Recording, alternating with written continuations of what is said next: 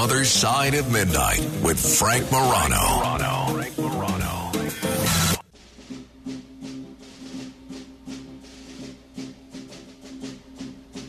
Fighting soldiers from the sky, fearless men who jump and die, men who mean just what they say, the brave men of the Green Beret. This is The Other Side of Midnight. I'm Frank Morano. My next guest is not only someone I admire greatly, but he also destroys the preconceived notion that so many of us have about the accuracy of cliches. You see, the old cliche goes something along the lines of, because there's certain thinking that when it comes to people that are good fighters, they're not necessarily the brightest bulbs in the drawer, or whatever bulbs come in, because Colonel Douglas Macgregor is the definition of a warrior scholar. He is a retired U.S. Army colonel. He is a former senior advisor to the Secretary of Defense. He's an author. He's a senior fellow at the American Conservative. Somewhere along the line, he managed to find the time to go and get a Ph.D. He's been an advisor to military officers and military officials all over the world, and he has been kind enough to not only share his wisdom with us over the years, but he's been one of the few military voices that's respected who is willing to sing a different tune from what those in the military-industrial complex would sing, especially when it comes to foreign policy. Colonel, it's great to talk with you again. Thanks for joining me on the radio. Sure, Frank. Let me begin with the issue that's on everybody's mind this week, which is the issue of this Chinese spy balloon. There seems to be pretty broad consensus that it was the right thing to do to shoot down this balloon. Do you share that view, that this was the right move? I think it's sort of tragic and pathetic in many ways. The Chinese have 300 satellites that orbit the planet. Of those, almost a third have military application. And most of these military satellites are also involved in intelligence, surveillance, and reconnaissance. And of course, they have their own global positioning system, just as we do, and just, by the way, as the Russians do, that guide their precision munitions and missiles and rockets.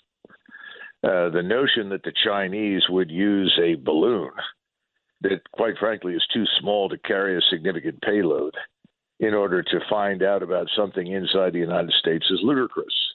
Right now, they can do with their satellites exactly what Paris can do. They can read the names on gravestones.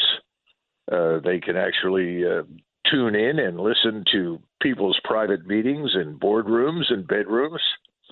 So there's no real requirement for them to use something like a weather balloon masquerading as some sort of spy capability. It's just silly. And I think that this is the sort of thing that is being developed as a distraction from reality. I mean, it sounds like, there was President Trump who said the balloon should have been shot down immediately, and he was echoed by a lot of leading Republican voices on national security. And then there's President Biden and the Democrats that say, yeah, it was over our airspace, we want to shoot it down, but we want to wait till it's over the water, and the debris can't go and hurt anybody or anything. It sounds like you don't think maybe, I don't want to put words in your mouth, but it sounds like maybe it wasn't worth shooting down at all. Well, you've heard of the Russia hoax. This is kind of the Republican version of a China hoax. No, the balloon's irrelevant. And those weather balloons are all over the world, used by many, many countries. And they're involved in atmospheric sampling. They're involved in tracking winds, currents, all sorts of things. But they're not a threat. And again, anything of any real significance that is of interest to the Chinese, they have the capability to collect that information without relying on a silly balloon. And there's something else to this. Why aren't people upset about the open border? I mean, if you're looking for a large Chinese intelligence operation, all you have to do is look into Mexico City. I mean, they have stations in the Caribbean, stations in Africa, in many places, but the Chinese are ideally positioned in Mexico to monitor virtually anything that happens in the United States. And since we have an open border, they've sent thousands of Chinese citizens over the border. We don't know anything about them. We don't know where they are. We just let them in.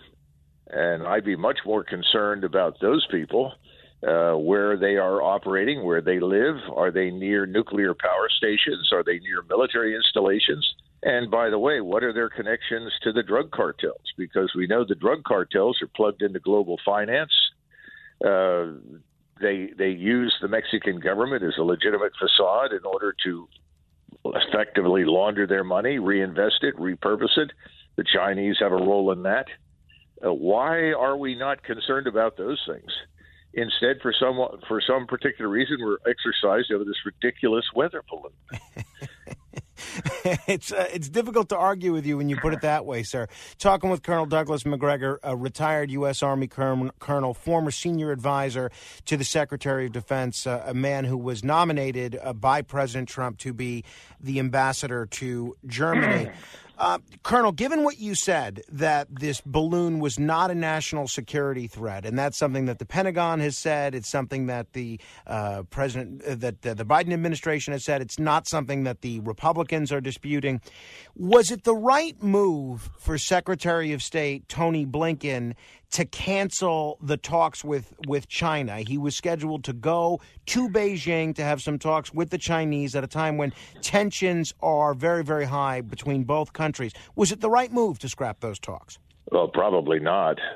But again, I'm not sure the Chinese were particularly interested in anything that Mr. Blinken has to say. His previous meetings have been an utter disaster because he, like everyone else in the administration, and frankly, like most people in Washington, have this view of their moral supremacy that places them in a position of judgment over everyone else.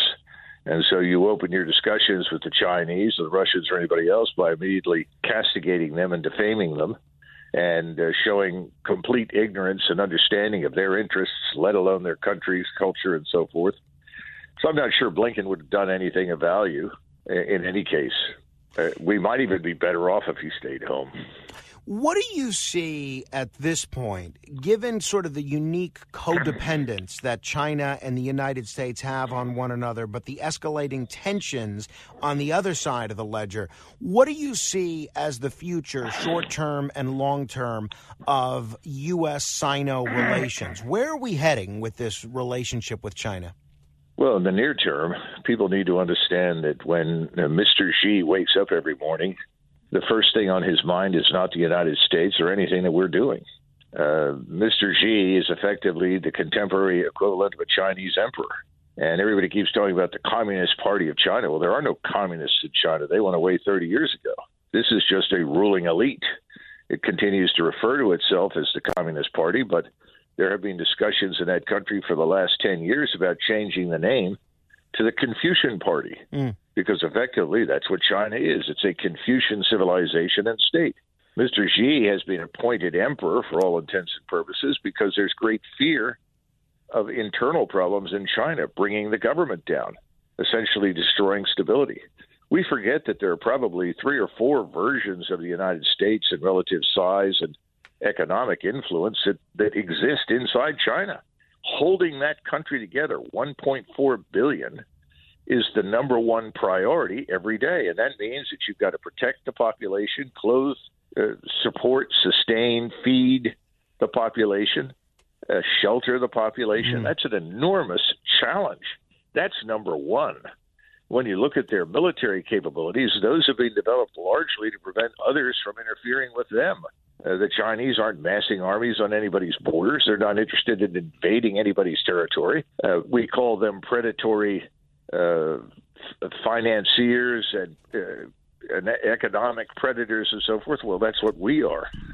We've been that for over 100 years or more. So I think that's a lot of nonsense. But the problem for us right now is that the Chinese, the Russians, together with all the BRICS, and increasingly large numbers of countries in the world, including India, are looking at ways to de-dollarize, effectively to stop using the global reserve currency.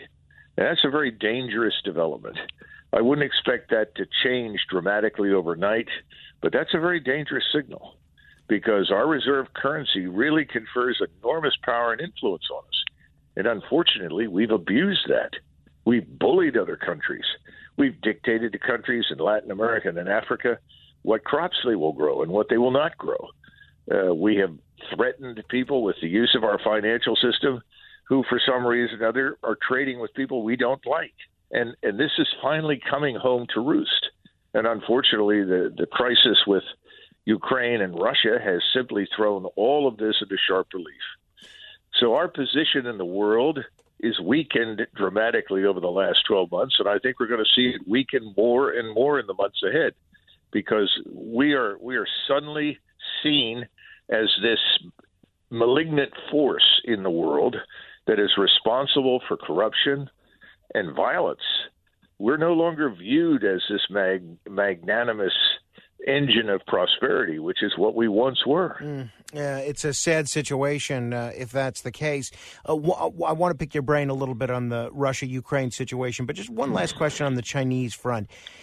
One of the things that a lot of people have raised is the prospect of a Chinese invasion of Taiwan. And every time this is brought up with President Biden, he seems to say one thing and the officials within his administration say quite another, and they say, oh, that's not what President Biden meant. And then he keeps saying that very same thing. How should the United States react if there is a Chinese invasion of Taiwan? We should stay completely out of it. First of all, there are two political parties on Taiwan. Historically, one is pro-Japanese. That happens to be the party that is currently in power but is not going to last much longer. That is the party that we tend to support because they're the ones that have talked about independence. There's the other KMT, which is Chiang Kai-shek's old party, and they are very much for unification with China. However, they want unification on terms that allow Taiwan to continue to do business and thrive. And the Chinese at Beijing have made it very clear that they're willing to talk about that and come to some sort of arrangement. I think after the events of the last 12 months, there's a very high probability that the KMT will come to power. And you could actually see the government, in fact, hold a referendum and vote itself into China. People in the United States don't understand what is going on over there. They have this utterly ridiculous picture of, millions of Chinese troops and aircraft and ships just waiting to charge across. That's absurd. The last thing China wants in Asia is a war. No one in Asia, Japanese, Chinese, Korean, Vietnamese, take your pick. No one in Asia is talking about a war. The only people in Asia who talk about a war are Americans. That's the problem. It is interesting the way that works. I know, obviously, you were very fond of President Trump. He seemed to be pretty fond of you. Obviously, I alluded to the fact that not only were you a senior advisor to the Secretary of Defense in his administration, but he also attempted to make you the ambassador to Germany. There was an article in Politico this week. Headline, Trump's 24 game plan, be the dove among hawks. And then it talks about how with two of his former top foreign policy aides potentially jumping into the race, Trump's team is making early moves to define the debate. And essentially what this Politico article is saying is that with Mike Pompeo potentially in the race and Nikki Haley and Mike Pence and maybe even John Bolton, that Donald Trump is going to position himself as the peace candidate. Do you think that's likely? And do you think that'll be effective in a Republican primary? Well, keep in mind that all of the people that you mentioned, except Donald Trump, are effectively indistinguishable from the people in the Biden administration. Mm-hmm. They're part of the bipartisan swamp. Sometimes we call it the uniparty. They may pretend to demonstrate some sort of interest in the American people, its national identity, the rule of law, the security of its borders, its interests, the repatriation of industries. But in truth, they're not interested. They're owned and operated by donors. Everything in Washington is owned and operated by donors.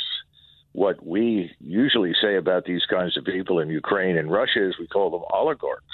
Well, that's what owns Washington, D.C. Ralph Nader years ago told everybody that Washington was occupied territory. He's right. Only now it's occupied not just by corporate interests and foreign lobbies. It's occupied by oligarchs who have bought everything up.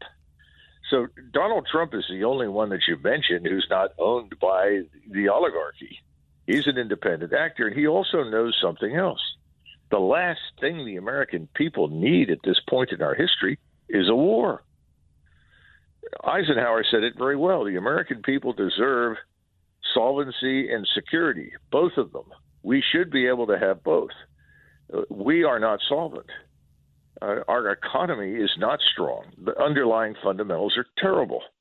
And Donald Trump knew that when he became president. He was working tirelessly to rectify that situation.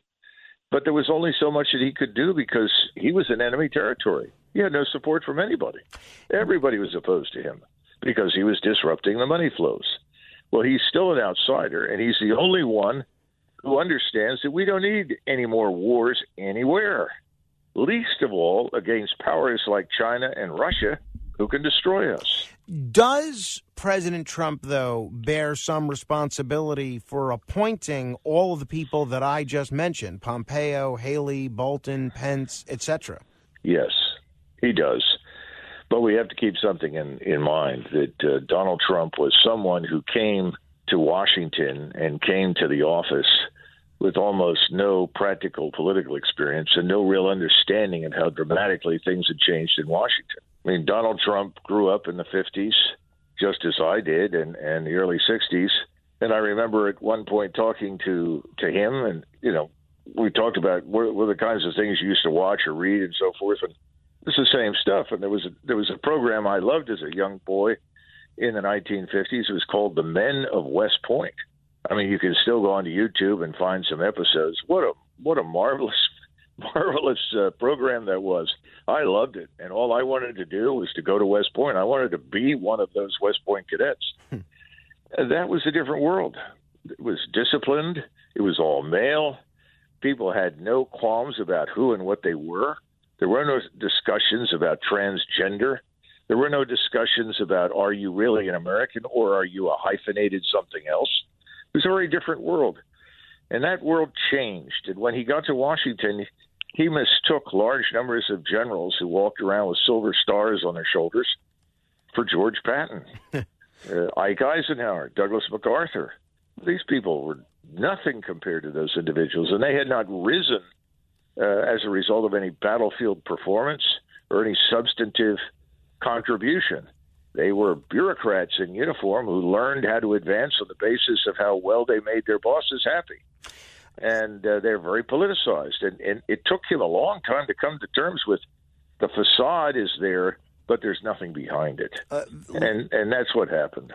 Let's talk Ukraine. It's funny, when Ukraine is covered in the Western media, it seems like there are two directly contradictory messages which are hammered home. The first being Ukraine is winning the war. Ukraine is doing better than expected. Ukraine has a different victory every day. Putin's running scared. The Russians are running scared. And then almost in the next breath, you hear, but Ukraine needs this. They need defensive weapons. Then they need $100 billion in American funding. Then they need tanks. Then they need fighter jets. And I must be the only one sitting there scratching my head and saying, well, wait a minute. Why are we told on the one hand that Ukraine is winning this war and on the other that it's absolutely essential that we send all this armament and treasure from the American taxpayer at a time when Americans can't even get milk or insulin over to the Ukrainians?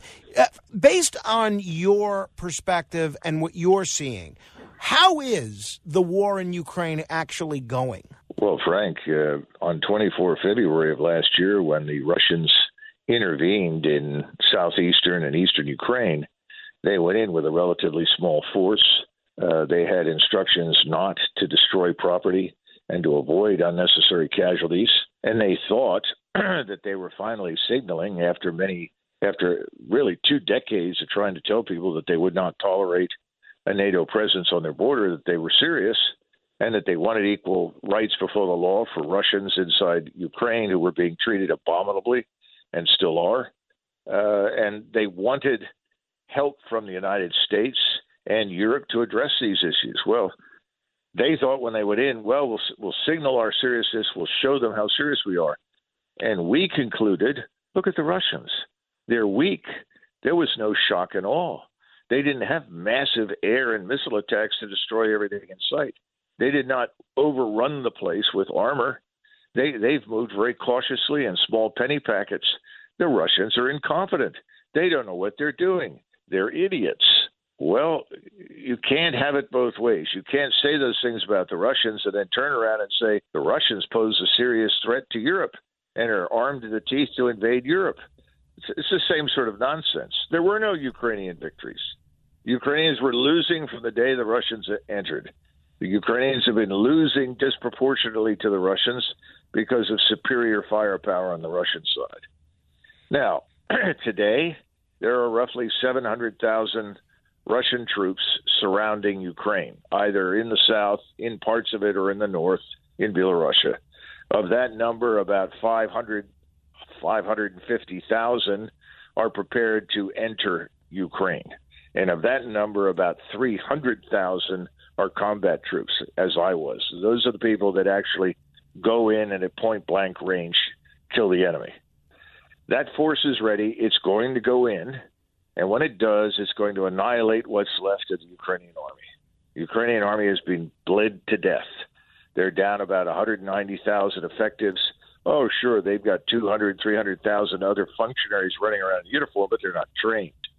And they're losing people every day. The most recent count I saw was something in the neighborhood of 1,900 casualties a day, 6,000 dead in the month of January, or perhaps 6,500. They weren't sure. Ukrainians have taken horrendous casualties. The Russians have not. And that's because the Russians can fire 60,000 artillery rounds, rockets and missiles every day, and the Ukrainians can barely manage to fire 15 to 20,000 back. In fact, right now I'm being told it's dropped down to about 10,000. 75% of all the Ukrainian casualties are from strikes from artillery, air, rockets, and missiles. This thing is over, and it's going to be ugly because what's going to happen is we're going to see a cleanup, and there's no amount of equipment that we can send that's going to change anything. And the 10, 20, 30,000 foreigners in Ukrainian uniform are not going to make a difference. They, too, are going to be killed in what's coming.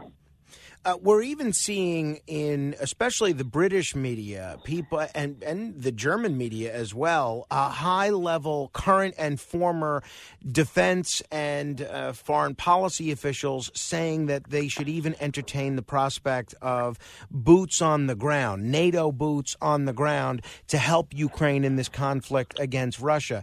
Do you see a realistic possibility that this could lead to a nuclear conflict with the United States and Russia? No. The Russians have made it very clear that unless they are attacked with a nuclear weapon, they will not use nuclear weapons. We understand the consequences for the use of a nuclear weapon. We do not enjoy superiority in the nuclear arsenal over the Russians. We're not going to do that. So there will be no nuclear exchange. As far as the officers talking about boots on the ground, you're shocking me because the German generals that I know, retired and active, have all said absolutely not, out of the question. The Germans have ammunition for 2 days of warfare. The notion of going there and fighting is absurd. There are even Polish generals, active and retired, who privately have said the same thing. The only ones that I'm aware of who are on the lunatic fringe to talk about this are of course the British. And the British Army now is substantially smaller than the Marine Corps. I think it's probably 70,000 troops. They have almost no ammunition for more than a day or two. They have very little substantial armor, artillery. They're not prepared to deal with any of this. So I guess that's why the British are talking about it, because I suppose they figure they're far enough away, nobody will ever expect them to show up anyway. The French absolutely said, this is absurd. A French general that I served with is a good friend. He said, Douglas, the only thing the French army is prepared to do is go on safari in North Africa. All of these armies have been structured for this low-intensity conflict nonsense. So you don't have armies that are ready to fight on the scale that we're seeing in Ukraine. And remember that we trained the Ukrainians, we organized them, we equipped them, we gave them the best we had. And what's happened to them? They've been smashed. So much for Russian weakness. We're talking with Colonel Douglas Macgregor, retired Army colonel, also the author of the book Margin of Victory, 5 Battles That Changed the Face of Modern War. It's available on Amazon. Colonel, a lot of folks will say that, and look, I think obviously we know each other long enough that you know that I am sort of coming from the same place that you are on this, albeit without your expertise and without your experience. But a lot of, just to play devil's advocate, a lot of folks are saying that the rush that this invasion of Ukraine led to Finland and Sweden seeking to join NATO and leading to even greater NATO expansion is evidence of the fact that the NATO alliance works, that Russia would not dare attack a NATO country. And it makes sense because countries are trying to be a part of NATO so that they're not the next target that's eaten by Russia. Is that sound reasoning? Well, Russia never had any interest in attacking NATO anyway. I mean, that was very clear to me when I was in Moscow in 2001, and it was clear to me all through the 90s when I worked with the Russians, and it was clear to me in the few instances in which I interacted with them over the last 20 years. There was no interest, and frankly, they hadn't spent any money on the army. I mean, frankly, we've already given the Ukrainians more equipment and infused them with more cash than is spent on the Russian army in a year. So that was always complete and utter nonsense. As far as the Swedes and the Finns are concerned, I think the elites there are part of this globalist neocon cabal that meets routinely in the World Economic Forum to transform the world into some sort of society of internationalists that they dream of. These people are out of touch with reality. There was never any danger to Finland. And the Finns, once you dig down deeper in Finland and in Sweden, you begin to find people that are saying, wait a minute, is this really necessary? What does this mean? And most of them will figure it out. It means they're going to have to spend a lot of money on defense, which they haven't had to spend in the past.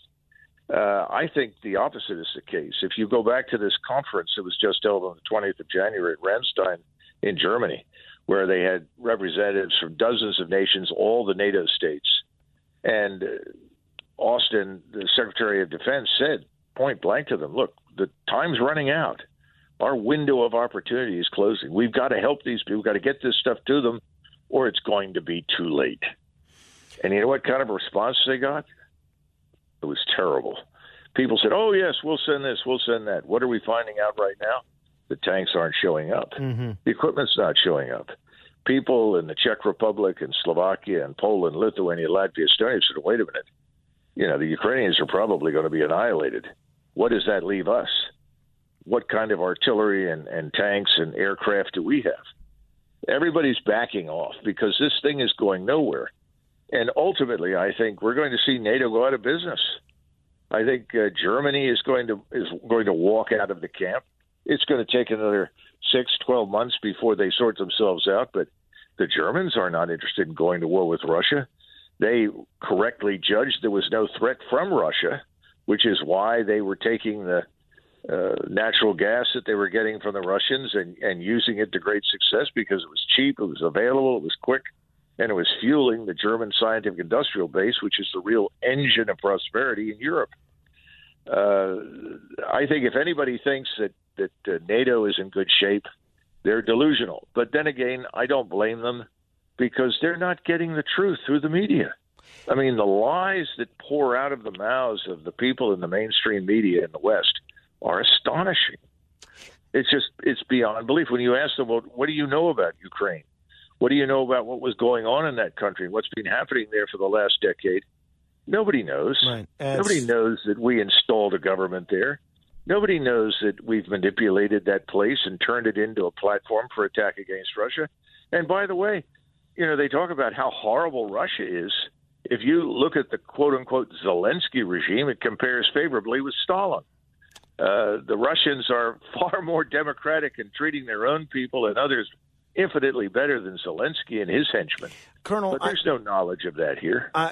That's for sure. I'm already out of time, but I have to ask you two final questions very quickly. One is, it was reported this week that the former Israeli Prime Minister Naftali Bennett indicated that both Putin and Zelensky were willing at the beginning of this conflict to try and come up with a negotiated settlement. But according to the Prime Minister, the former Prime Minister, he said that NATO decided that it was necessary to continue to smash Putin and not negotiate. Why would NATO take that tact if the two countries in conflict with one another were willing to come up with a negotiated settlement? First of all, Naftali Bennett is telling the truth, except for one point. NATO is irrelevant. Washington makes the decisions. Washington treats the countries of Western Europe and Eastern Europe essentially as vassal states. They don't pay any attention to what those people say or what those people want. Never have. Everything is decided in Washington. And we shouldn't be terribly surprised. Mr. Macron is somebody that was selected and groomed and installed in office thanks, for the most part, to George Soros. George Soros is frequently mentioned as the shadow national security advisor in the White House these days. And Mr. Zelensky also owes a great deal to George Soros, along with other oligarchs, for his position. So I think there's something else happening here. We're talking about a class of bureaucrats and politicians who share the same sort of attitudes, but it's really Washington, D.C., and whoever is behind President Biden. And again, I urge people to go back and look at the oligarchs that stand behind his White House and his party. Those are the people driving this train. Those are the people that are forcing this war. The average American doesn't know anything about it, and frankly, why should he or her? They don't care about this sort of thing. So why is this happening? And it's tragic. It really is, because here are two groups of people, Ukrainians and Russians, and whatever their differences are, they didn't have to go to war. And Ukraine is destroyed. The nation is finished. And that burden rests firmly on our shoulders. We drove this into existence. It's horrible. It's an atrocity. That's for sure. A lot of lives lost, a lot of people forced to flee their homes, and you wonder what it was all for. Final question, sir. Whenever I say something different from what the conventional foreign policy wisdom in the country is right now on the Russian front, and say we should not give a blank check to Zelensky and the Ukrainians to fight back against Putin, immediately the comparisons begin of Vladimir Putin to Adolf Hitler, and of people like me, people like you, to Neville Chamberlain. Now, you don't sound like Chamberlain to me, but why is that analogy? Because I'm trying to preempt the callers as they call in about a minute. Why is that analogy flawed? Putin as Hitler, Doug Macgregor as Chamberlain. Well, this is the popular narrative that was spun out in every intervention, and you have to look at the people, their intellectual backgrounds, their origins. Who are these individuals that turn Saddam Hussein into Adolf Hitler? Who turn anybody that they don't particularly care for into Hitler? Who are these people that are trying to tell everybody it's 1936 again, and we have to become active in the world to prevent all these terrible things from happening? Ask yourself that question. Who are these individuals? Bolton is certainly one of them, but there are large numbers of them that live here in Washington, and they absolutely cling to this narrative because this has been the way Americans have been misled. I mean, if you tell Americans, if we don't do something right now, within 6 weeks, we could have a Pearl Harbor.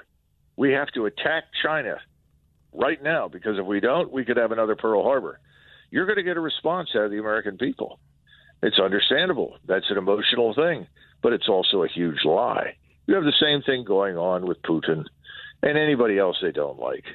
But Americans have got to grow up, and they have to understand that we don't live in the 1930s. There is no National Socialist movement. And frankly, communism, except for this country, where I think we have a revival going on in some ways, is largely dead. Putin is not a revanchist communist trying to rebuild the Soviet Union. He's always accused of saying it was a great tragedy when it fell apart. Actually, what he said was, anybody who wasn't sad when it fell apart has no heart. anybody that wants to bring it back has no brain. That's Putin. Colonel, we're going to have to... We're not dealing with any of that sort of nonsense. People have just got to sober up, think for themselves, and ask the hard questions. What is at stake for the Americans in Ukraine? We're going to have to Get end an it there. answer to that. Colonel, thank you so much, as always. It's always a treat. Thanks for staying up late with us. Sure, thank you. If you want to comment on any portion of my conversation with Colonel Douglas Macgregor, you're welcome to give me a call. 1-800-848-9222. That's 1-800-848-9222. Straight ahead. The Other Side of Midnight.